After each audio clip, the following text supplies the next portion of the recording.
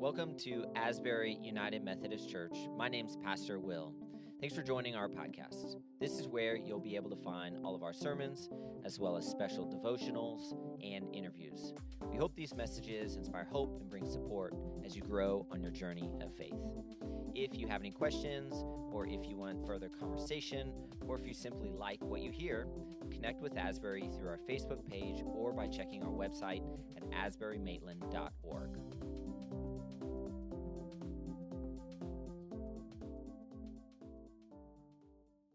Well, one day, these little kids were asked what they thought of angels, and these were their responses.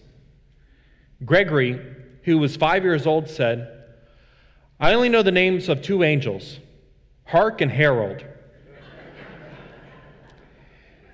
Henry, age 8, said, "My guardian angel helps me with math, but he's not much good for science." Sarah, who was 7, said this, "What I don't get about angels is why, when someone is in love, they shoot arrows at them." And then finally, one more. Reagan, who was 10, said this, "When an angel gets mad, he takes a deep breath, counts to 10, and when he releases his breath, somewhere there's a tornado." Well, during the Advent season, the season of preparation that brings us into Christmas, our congregation here at Asbury has been journeying through a series of sermons that we've entitled The Characters of Christmas. The Characters of Christmas. In these messages, we've been looking at, we've been analyzing, we've been exploring some of the various players of the Christmas story, hoping that by doing so, we will come to better understand the Christmas story in Scripture and also walk away with new appreciation for this remarkable sacred story in the Bible. Now, to catch us up, so far in this sermon series, we have talked about Elizabeth and Zechariah. And who did Elizabeth and Zechariah become the parents of? John the Baptist. John the Baptist was the forerunner of Jesus. He got everybody ready for the coming of God's Messiah, God's anointed one. We have talked about Mary. We have talked about Joseph. And of course, Mary and Joseph were the parents of Jesus. Well, what all these characters that we've talked about share in common is they were all encountered, either directly in the cases of Zechariah, Mary, and Joseph, or indirectly in the case of Elizabeth, but they were all encountered in some way by an angel. And so in today's sermon, we're going to look at one more angelic encounter, one more angelic visit, and that would be the visit that the angels had with the shepherds in the field that very first Christmas night. In this sermon, we'll talk about the appearance of angels, not just in this story, but the appearance of angels in the Bible, and also how angels might appear to us today. And then after talking about angels, we will talk about the shepherds themselves, who play a pivotal role in the Christmas story. So the angels and the shepherds. That's whom we're talking about this morning. And so our scripture passage comes from the third gospel, the Gospel of Luke, chapter 2. Listen carefully to these words. And to set the backdrop, Mary and Joseph at this point are in Bethlehem. They had left Nazareth because of the census. They came to Bethlehem. Mary has just given birth to Jesus. This is what happens when Jesus is born. That night, in other words, the night of Jesus' birth, there were shepherds staying in the fields nearby, guarding their flocks of sheep. Suddenly, an angel of the Lord appeared among them, and the radiance of the Lord's glory surrounded them. They were terrified, but the angel reassured them. "Don't be afraid," he said. "I bring you good news that will bring great joy to all people. The Savior, yes, the Messiah, the Lord, has been born today in Bethlehem, the city of David, and you will recognize him by this sign. You will find a baby wrapped snugly in strips of cloth, lying in a manger." Suddenly the angel was joined by a vast host of others, the armies of heaven, praising God and saying, "Glory to God in highest heaven, and peace on earth to those with whom God is pleased." When the angels had returned to heaven, the shepherds said to each other, "Let's go to Bethlehem. Let's see this thing that has happened, which the Lord has told us about." They hurried to the village and found Mary and Joseph, and there was the baby, lying in the manger. After seeing him, the shepherds told everyone what had happened and what the angel had said to them about this child. All who heard the shepherd's story were astonished. But Mary kept all these things in her heart and thought about them often. The shepherds went back to their flocks, glorifying and praising God for all they had heard and seen. It was just as the angel had told them. The word of God for the people of God, to which we all say together, thanks be to God. Well, angels are all over the Christmas story, aren't they? And that got me wondering what people today in the 21st century think of angels. And so I did some digging around online. I went to Google. You ever heard of Google before? And I looked up various polls online. And according to various polls that I found, anywhere from 55 to 77% of Americans believe in angels. Anywhere from 55 to 77% of Americans believe in angels. And of those people who believe in angels, they're curious to know what the Bible has to say about them. So what does the Bible teach about angels?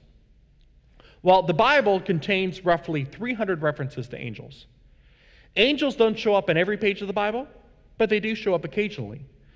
And there's actually a whole branch of Christian theology devoted to the study of angels. You know what it's called? Angelology. That makes sense, doesn't it?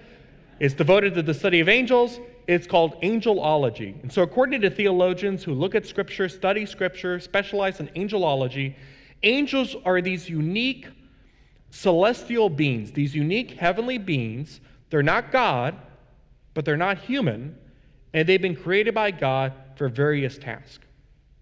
Now, sometimes that task, and this list that I'm going to share with you is not an exhaustive list, but sometimes that task is to stand guard.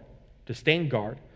Remember, after God banished Adam and Eve, the first people from the Garden of Eden, God placed an angel there to protect the garden, to make sure that nobody came inside the garden and ate from the tree of life.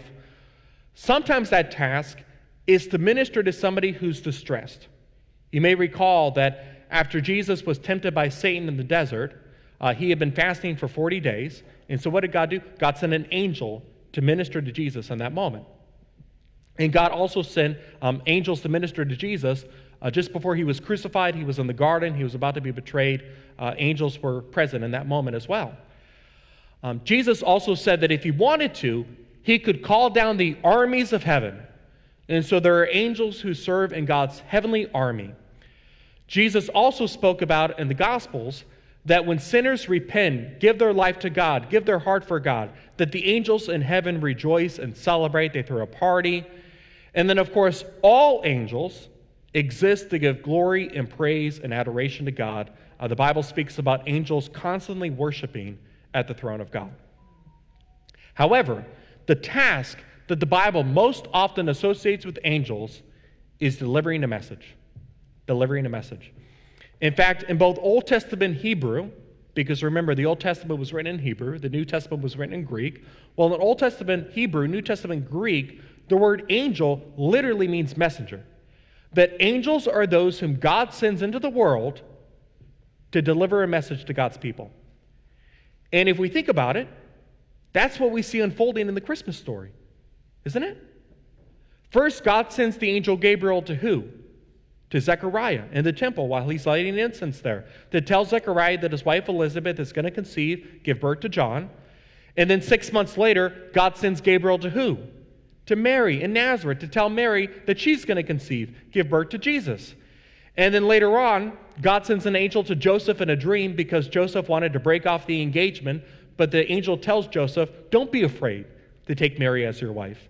And then finally, the angel appears to the shepherds that very first Christmas night to announce to the shepherds that the Messiah, the King, the promised one, has been born among them. And so what we find in the Christmas story is also what we find in the rest of the Bible, that angels primarily are messengers. So that got me thinking, what's our experience of these heavenly messengers today? Do angels still come to us in ways that we may not realize to deliver a message from Almighty God? Here I'm reminded of what the writer of Hebrews shares in Hebrews 13, verse 2, when the writer speaks about angels.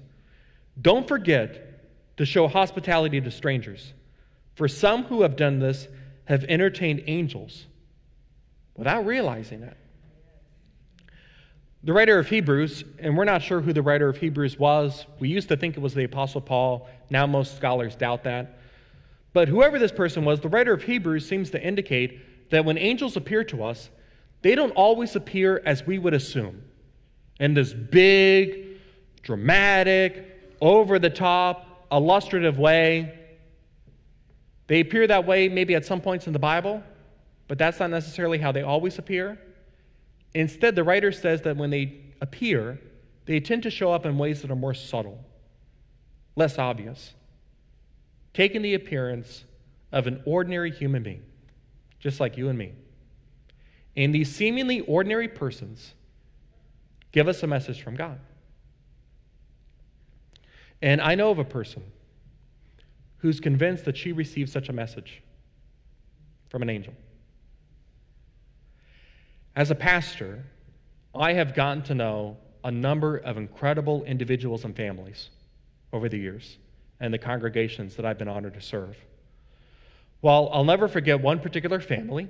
We have their picture up here on the screen, the Weber family. W-E-B-E-R, the Weber family. They're part of the last congregation I served before I became a part of Asbury Community of Faith United Methodist Church in Davenport, Florida, about an hour from here. This picture was taken back, I think it was November of 2019. I had the incredible privilege to baptize these three young women, Haley, Hannah, and Rihanna. But the person I'm going to focus on is this gentleman over here in the wheelchair, the uncle of those three young women. His name is Sean. And here Sean is being held by his mom, Carrie. Sean was not always in a wheelchair. In fact, one time I went to go visit Sean in the hospital, and his parents were in the room, Mark and Carrie, and they sat down with me, and they told me the whole story of how Sean got to be in that wheelchair. It was March 1st, 1988, about 34 years ago. And up until that point, Sean was a regular 9-year-old kid. He loved to run, he loved to play games, he loved to ride his bike, get in trouble with his friends, as 9-year-olds sometimes do. But on that day in March, everything changed forever. The Weber family lived on a farm up in Michigan, and they were in their barn with some friends, moving some incredibly heavy equipment. They had no idea that Sean was in the barn. They assumed he probably wanted to pop out of nowhere, maybe spooked him a little bit. Well, the equipment that they were carrying suddenly dropped. And before they knew it, they suddenly found Sean, and he was lying on the ground. They thought that he was playing a joke. They said, "Come on, Sean, get up. Stop messing around." Sean didn't get up. He didn't move. They knew that something was wrong. They immediately rushed him to the hospital, where the doctor, who, as an aside, was also a doctor who attended to John F. Kennedy after John F. Kennedy had been shot, a very famous neurosurgeon. The doctor announced that Sean had sustained a closed head injury. As you can imagine, that next year became the most difficult year that the Webers ever had to go through. They had to transport Sean back and forth to various hospitals, specialists, rehab centers, facilities. Most doctors agreed that Sean would never be able to communicate. He would have extremely limited mobility, and that the best solution, they said, was to institutionalize him, not to have him at home. So one day, Carrie was driving to the rehab center to go visit Sean. It was June of 1989 by this point, about 13 months or so after the accident, and Carrie was barely holding on. It was so tough for her. And she was driving that 2.5-hour drive. Imagine having to drive 2.5 hours to go see your child. And that very same day, the staff at the rehab center were planning to take all the patients, or as many patients as they could, to the Kent County Youth Fair up in Michigan. And so Carrie volunteered to be a chaperone, knowing that the person she would be chaperoning was her own son, because he needed that one-on-one attention. It was a beautiful day outside when they got to the fair. The weather was perfect. Carrie was pushing Sean around in his wheelchair, and while she was happy to be with her son, enjoying the outdoors, she couldn't help but think back to previous times when as a family they had gone to that fair before the accident. One thing that Sean had always loved were the roller coasters. So Carrie had an idea. She decided to take Sean to a kiddie roller coaster, not to ride the ride, but to simply have him watch the other kids ride the ride, and maybe he would get some enjoyment out of that. But strangely enough, nobody was riding the ride. Nobody was in line, even though the fair was pretty crowded that day. And all of a sudden, Carrie heard this voice behind her. There was this man who said, "Miss, do you and your son want to ride the ride?" She turned around. This young man was there in orange overalls. And she said, "Thank you, sir, but no thank you. I don't even see how that would be possible." Sean was all strapped in with harnesses to his wheelchair. He could barely hold up his own head for more than a few seconds at a time. But the man said, "Well, let's try to get him on the ride. See what happens." And so they got Sean on the ride, the two of them together. Carrie sat down next to him. And then the man said, "I'm going to start the ride, and if it gets to be too much, just raise your hand, and I'll immediately stop it." Carrie's heart was racing. She thought to herself, what am I doing? I mean, what if he has a seizure? What if something worse happens? And then the ride started moving. And as the ride started moving, Carrie said, all of a sudden, Sean began to giggle. He began to laugh. He began to smile. She hadn't seen that kind of reaction out of her son since the accident. So they came around the first time, and there was nobody else in line, so the man let them go again and again and again. They ended up riding the ride 4 times. And by the time they were finished, Carrie no longer had to hold Sean's head up. Sean was holding his head up all by himself with no assistance. So they got off the ride, and Carrie said to the attendant, "Thank you so much, but sir, I apologize. I don't have enough tickets to account for all 4 rides." The man said, "I don't want your tickets. I'm just so glad that I got to help give your son this experience." Then he knelt down, he touched Sean on the knee. He said, "Sean, it was really nice to meet you." Carrie pushed Sean away. She turned around to thank the man once more. He was gone. There was a different attendant. And not only that, but there were now 40 to 50 people waiting to ride the ride that just a second ago was empty. This is what Carrie Weber writes about that experience. "I believe God had sent an angel in the being of this young man to give me the sign that I needed to go on. He showed me that life could go on for Sean and us, that nothing was going to stop us from living and enjoying a normal life.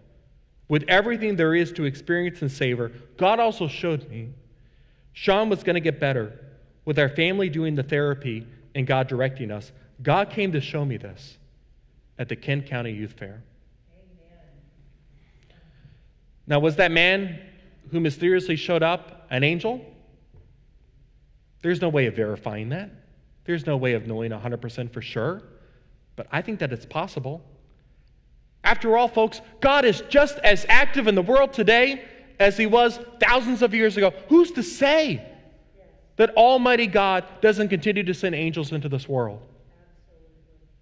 But while God may occasionally send angels, God's primary way of working in the world, this is true today, it was also true in the Bible, God's primary way of working in the world is through people, human beings like you and me, which leads us to another point, that just as angels can take the appearance of human beings, like the writer of Hebrews says, we human beings, by the grace of God, can act as angels when we reach out and we offer ministry and hope to other people. 3 years ago, there was an older woman who was on a Southwest Airlines flight, and she was absolutely terrified about flying. She hadn't flown on an airplane by herself in a long time. It had been at least 15 years or so. And she was just scared about the flight, and she was on her way to go visit family. Well, there was a man who was sitting next to her, and she told the man how nervous and scared she was. And so the man grabbed onto her hand, and he comforted her. He calmed her down.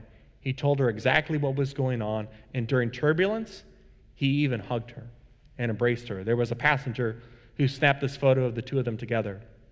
Not only did this man help the woman on the flight, but he also helped her off the flight. When the plane landed, he grabbed her bag, he put her in a wheelchair, and then he waited for her daughter to show up to pick her up from the airport.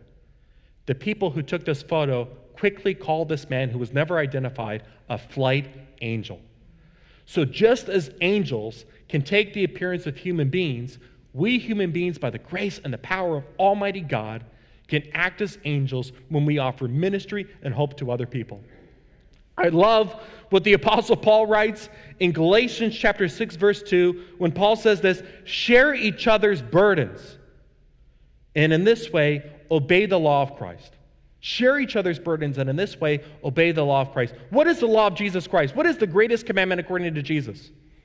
Love God, love your neighbor, in the same way that you love yourself. But we love others when we minister to them. We end up fulfilling that law by the grace of God. Angels show up in a profound and significant way in the Christmas story. But angels aren't the only ones who show up in a profound and significant way. The shepherds do too. And this is significant for a number of reasons, two of which I want to highlight. The first reason has to do with the reputation that shepherds had in the ancient world thousands of years ago. Shepherds were not considered a part of polite society. They were required to look after their sheep outside the city gates. In fact, what did the shepherds say to each other in the story? They said, let's go to Bethlehem. They weren't already in Bethlehem. They were actually just outside the village because that's where shepherds were required to be. Shepherds were considered suspicious, untrustworthy back then. In many cases, a shepherd's testimony was not admissible in public court. And yet the shepherds are the first to receive the testimony about the good news of Jesus Christ. By including the shepherds in the story, Luke is reminding us that God's kingdom isn't just for insiders. It's for outsiders too, like the shepherds and like the poor classes that Mary and Joseph came from. The ground is level at the manger. None of us is better than anybody else. None of us is more important than anybody else. All of us are equal in the eyes of Almighty God.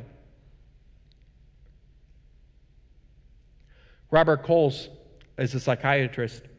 He taught at Harvard University for a number of years. I think now he's professor emeritus. But he talks about when he met Dorothea Day. Y'all ever heard of Dorothea Day before? She was a famous Catholic social worker who founded the Catholic Workers Movement. Well, one time when he was in medical school, Coles decided that he was going to volunteer at the organization that Dorothea Day had founded. And he was pretty arrogant about it. He admits this. He says, here I was in medical school, and I was going to be a psychiatrist, and I thought to myself, wow, I'm going to help the poor. This is so incredible. So he gets to the organization, and he demanded to go right to the top. He wanted to see Dorothea Day herself. So he asked somebody where Dorothea Day was. They said, well, she's in the kitchen. Walks inside the kitchen.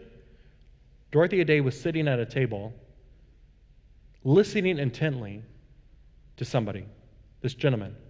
And at that point, he hadn't finished medical school, but he had enough training to know that the man was addicted to some sort of substance. He was all disheveled, seemed to be homeless, and yet Dorothea Day was listening to him as if he were the president. She was hooked on every single word that he had to say. So Coles waited by the door. He was getting kind of impatient. And then finally, Dorothea Day finished the conversation, and she stood up. She looked at Coles, and then she said this to him: do you want to speak to one of us? Do you want to speak to one of us? You see, for Dorothea Day, because of her Christian faith, she knew that she wasn't any more important than the man that she was speaking to, which is why she assumed there was a possibility that Coles wanted to talk to that man instead of talking to her. None of us is better than anybody else. God's kingdom is for the outsider too. Shepherds being present at the birth of Jesus teaches us that. But the shepherds also bear significance for one more reason I want to highlight. In a sense, the shepherds foreshadow. In other words, they point to the cross, and they remind us of the true identity of this child as the Lamb of God who had come to take away human sin. Shepherds understood the fate of the lambs that they cared for. They knew that a number of these lambs would go on to be sacrificed to atone for sin in the Jewish faith. And yet this child had come. Jesus the Christ as the final and perfect sacrifice, that through his death on the cross, no other sacrifice would be needed. Or as John the Baptist would so beautifully say about Jesus when he was an adult, behold the Lamb of God who takes away what? The sin of the world. Behold the Lamb of God who takes away the sin of the world. Jesus had come as God's perfect Lamb to take away your sin and mine. There was this little girl named Vivian who was part of a Sunday school class. The teacher in the class charged all the students with making a banner. And she said that the very best banner would be displayed at the church's Christmas Eve service. So Vivian got to work. But then when she came home, she told her mom that her banner had been rejected. And the other kids made fun of it. Vivian's mom was all confused, and she said, well, Vivian, what did your banner say? She said, my banner said, Mary had a little lamb. His name was Jesus. Vivian got it right, didn't she? This child Jesus, as the shepherds demonstrate, he was the Lamb of God who had come to take away human sin. Thanks be to God for the angels. Thanks be to God for the shepherds. And thanks be to God for what the angels and the shepherds teach us about Christmas. In the name of the Father, and of the Son, and of the Holy Spirit. Amen.